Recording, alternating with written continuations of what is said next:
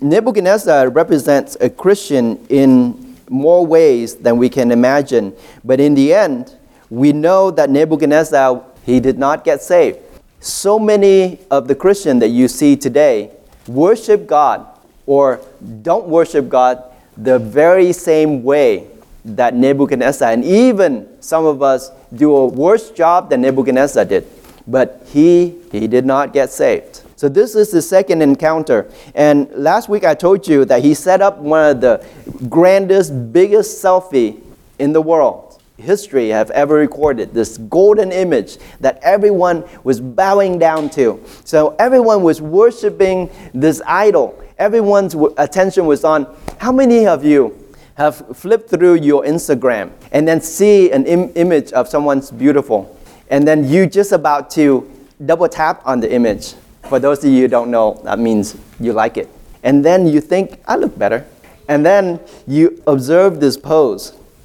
And then you go, okay, let me try that. So you pull out your phone and you try the same pose. And then in some awkward way, you post that one up and see if you get more hearts than the other image. No? None of you ever did? What if it was me? How many hearts did I get? See, we have a natural tendency to want people to like us. It's nothing wrong. Do you want people to like you? Yeah, we all want people to like us. We want people to look at our image and say, wow, she's cute. And when we hear that, we go, that just made my day. Thank you. Just make sure you like my image.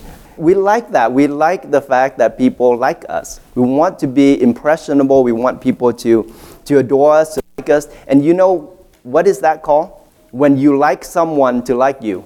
That is, in its simplest form, worship. When you desire someone to like you, what you are saying is that you like them to worship you.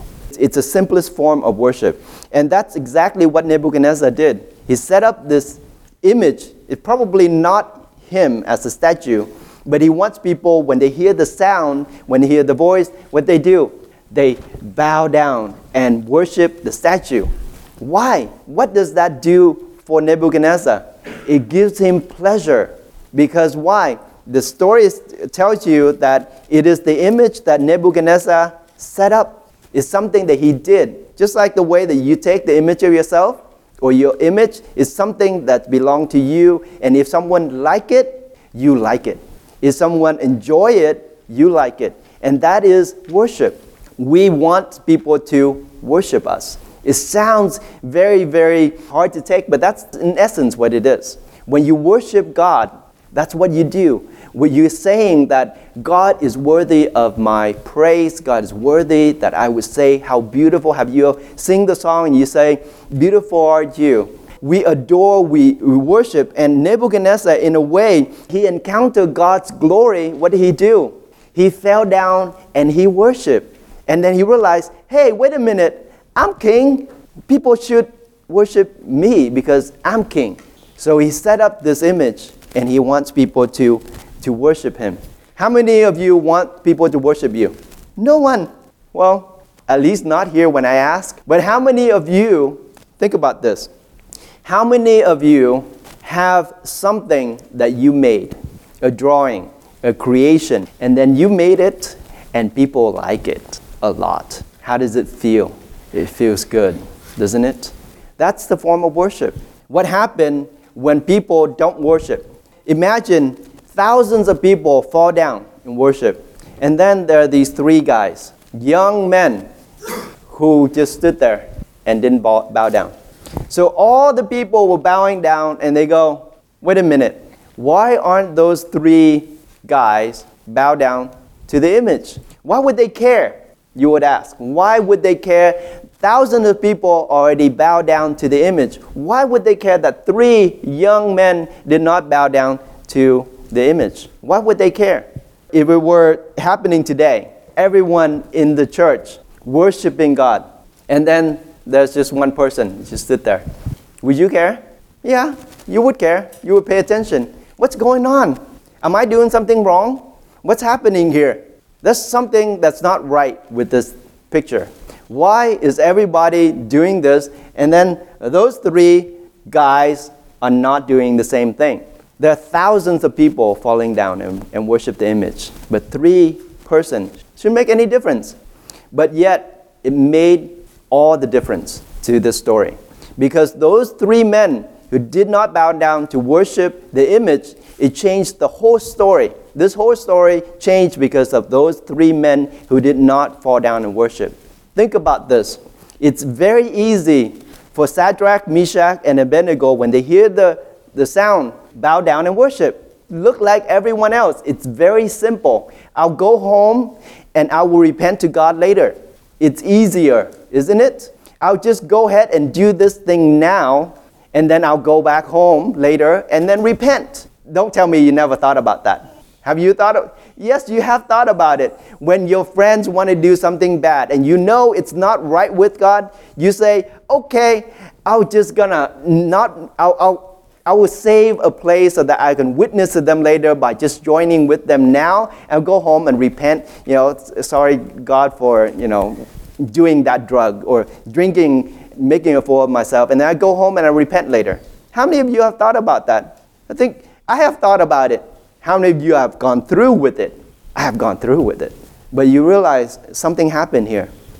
The fact that they didn't go through with it. Did they think about it? I don't know. Maybe. It's so tempting, right? All you have to do. Now, Nebuchadnezzar went to them and said, all you have to do, you don't have to say anything. All you have to do when you hear the music, you don't have to play the music. When you hear the music, you hear the sound, all you have to do is bow down, right? All you have to do is bow down. That's all that you have to do. And it's so tempting to a lot of us. All you have to do is blend in. All you have to do is do what they are all doing. It's very tempting. It's very easy. But Shadrach, Meshach, and Abednego were servants of God. And they say, we cannot do it. We can't do it. Will you stand for what you believe in?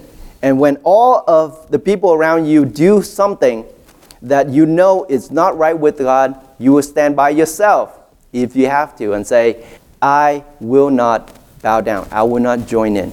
And these 3 Hebrew children, that's what they did. They did not bow down. Remember when the devil took Jesus up onto the mountain. And the devil says, all you have to do, Jesus, this is all you have to do. No need for the cross. No need for the tomb. No need for the 12 disciples and Judas. No need for all those things. All you have to do is what? Bow down and worship me. That's all you have to do. It's all that we ever need to do is to bow down to the gods of this world. It's all that we ever have to do is to blend in. But it takes so much more for us to say, no, I will not bow down, like the 3 Hebrew children. And what happened to them? Because they knew what they can see and what they can't see. So the Hebrew children saw something that no one else see. You know what they saw? They saw the lake of fire. Everyone else saw what? The image of gold. The Hebrew children saw the lake of fire. Wait, wasn't there also the furnace of fire? Yes. But the furnace of fire, in comparison to the lake of fire, it's nothing. They saw the lake of fire. Do you see the lake of fire? Their testimony is that this fire, this furnace of fire, cannot consume everyone here. Everyone that's around them that's worshiping this image. But what they saw was, they saw the lake of fire that could destroy everyone. And so their responsibility standing there in front of the statue is to tell them, you know what? We are going to tell you that if we do bow down to that image, everyone here will not hear the testimony and will not escape this lake of fire that is hotter than that fiery furnace. That's their testimony.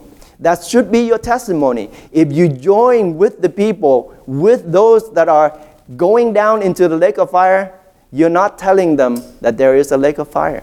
So what they have to do, they have to be witness to the people. I'll show you what happened when men go into fire. What happened when men go into fire? Yeah, they burn. What happened when men go into the fire and inside that fire there's God? They live. Yes, they live. That's your testimony. So the witness is this. The children of Israel, they say no to Nebuchadnezzar. For what reason? Why did they say no to Nebuchadnezzar? So that they would be thrown into the lake of fire, to be a witness. You see, when you say no to this world, when you say no to your friend, then what will await you? The fiery furnace. Why do people care about these three children? Because they are so self-aware. When you stand up for God, they will say, why is she standing up for God? When you stand up for God, even when you stand alone by yourself, people will question, why is this person dare to go against everyone else and stood for God? Why is it important? And it makes them think. And then after they think, it makes them nervous. And after they get nervous, it makes them angry. And after they get angry, they'll do bad things to you. But this is what Jesus already said. It's not easy to enter into the kingdom of God. It's not that we enter into the kingdom of God alone. It is that we take other people to the kingdom of God. I'm sure what happened here on that day changed everything. Daniel chapter 3, verse 16. Shadrach, Meshach, and Abednego answered and said to the king, O Nebuchadnezzar, we are not careful to answer thee in this manner. They're saying this.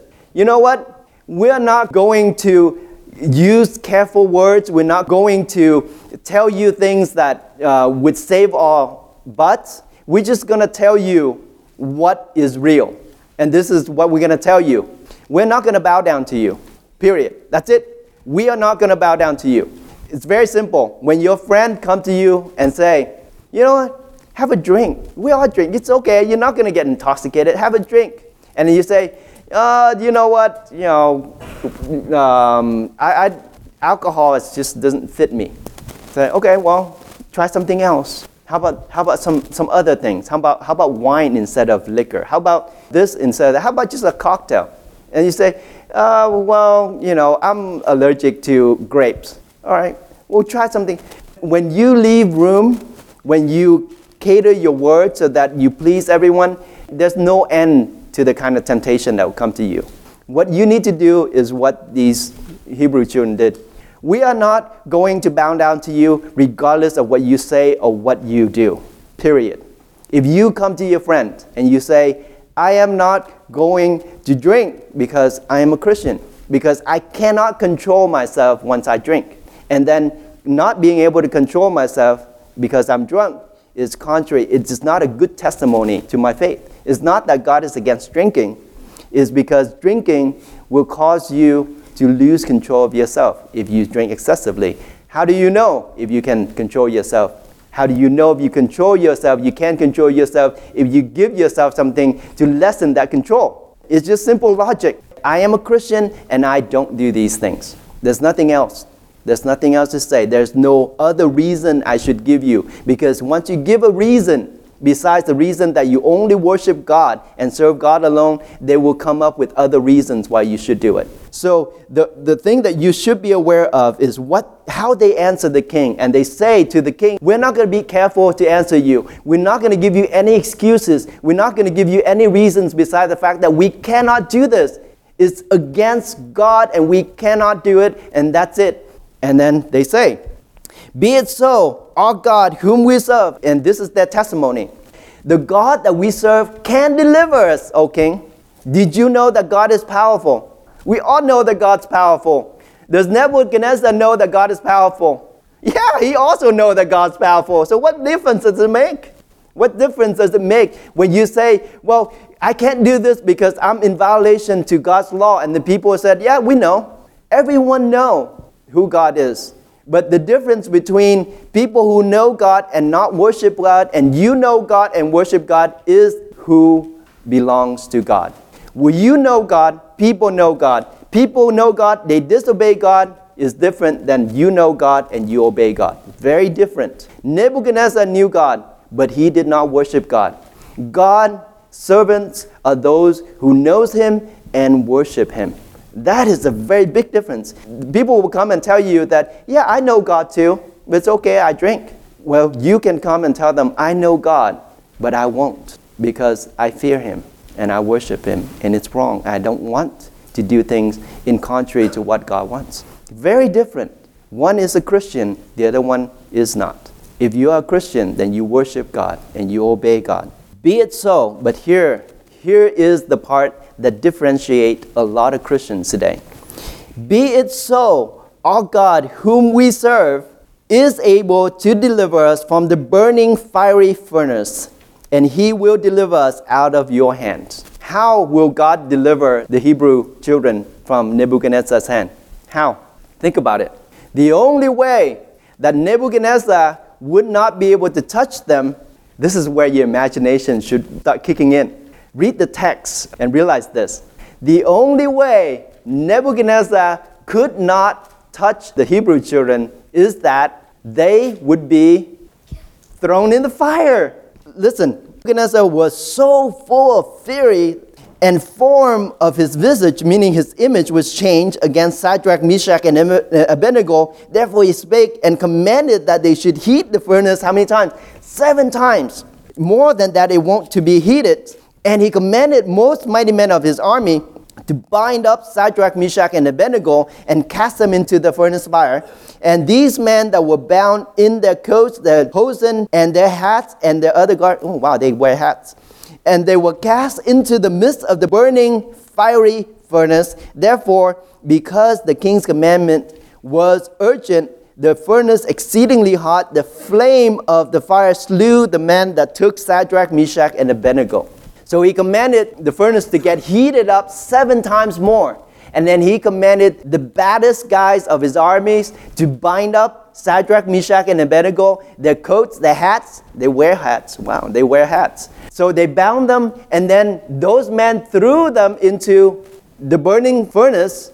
And then what happened to the men that threw them into the burning furnace? They die. Yes, they can't even come close to the furnace. So the only way that Nebuchadnezzar would not be able to touch these Hebrew children was that God would put them where he can't touch them, where he can't come near the burning fire. What they said was prophetic. They knew that the king would not touch them. And the only way for the king to not touch them was that fire, that the king could not come close. For you to be able to be delivered by God, you have to be separated from those that want to harm you. And the only way for you to do that is into the burning fire, into the furnace. Verse 18, and here's the testimony.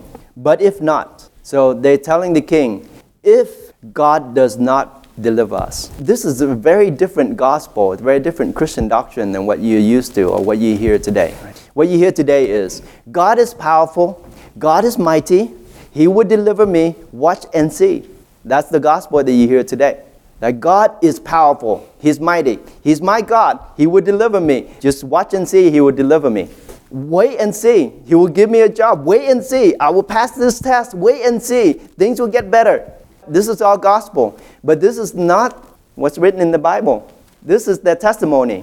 O king, if God does not deliver us, know this, we still won't bow down to you. This is our God. He is God. We are his servant. He does what he wants to. And this is your witness. Your witness is not God is powerful and he will protect us.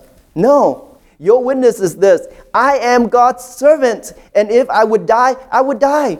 He does what he wants to with me. This is a very different image of a Christian than one that you're used to, one that you hear, because when I'm saying this, it sounds strange to your ears because it's not what you're used to. God is my God, and therefore he has to deliver me. No, he doesn't have to deliver you if he's God. If he's God, he does what he wants to. If he's God, he does what he wants to. And if you are a servant, you get what you deserve. It's not what you want to deserve, what you deserve. But thank God we have a good God. We have a merciful God. We have a loving God. This is your witness. If God does not deliver me, I still believe in him. If God does not deliver, if God does not rescue me, if God lets me burn in the furnace fire, so be it. Is that your witness? Is that your testimony? Will that be your testimony? That is something very different. That is something very powerful if that is your witness. If I die, I'm willing to, because God is my God and I'm his servant. That is your witness. It's a very different witness.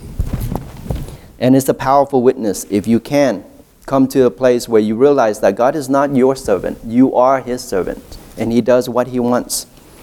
And he said, "But if not, be it known to thee, O king, that we will not serve thy gods, nor worship the golden image which thou hast set up." The answer is still the same. God can deliver. God is mighty.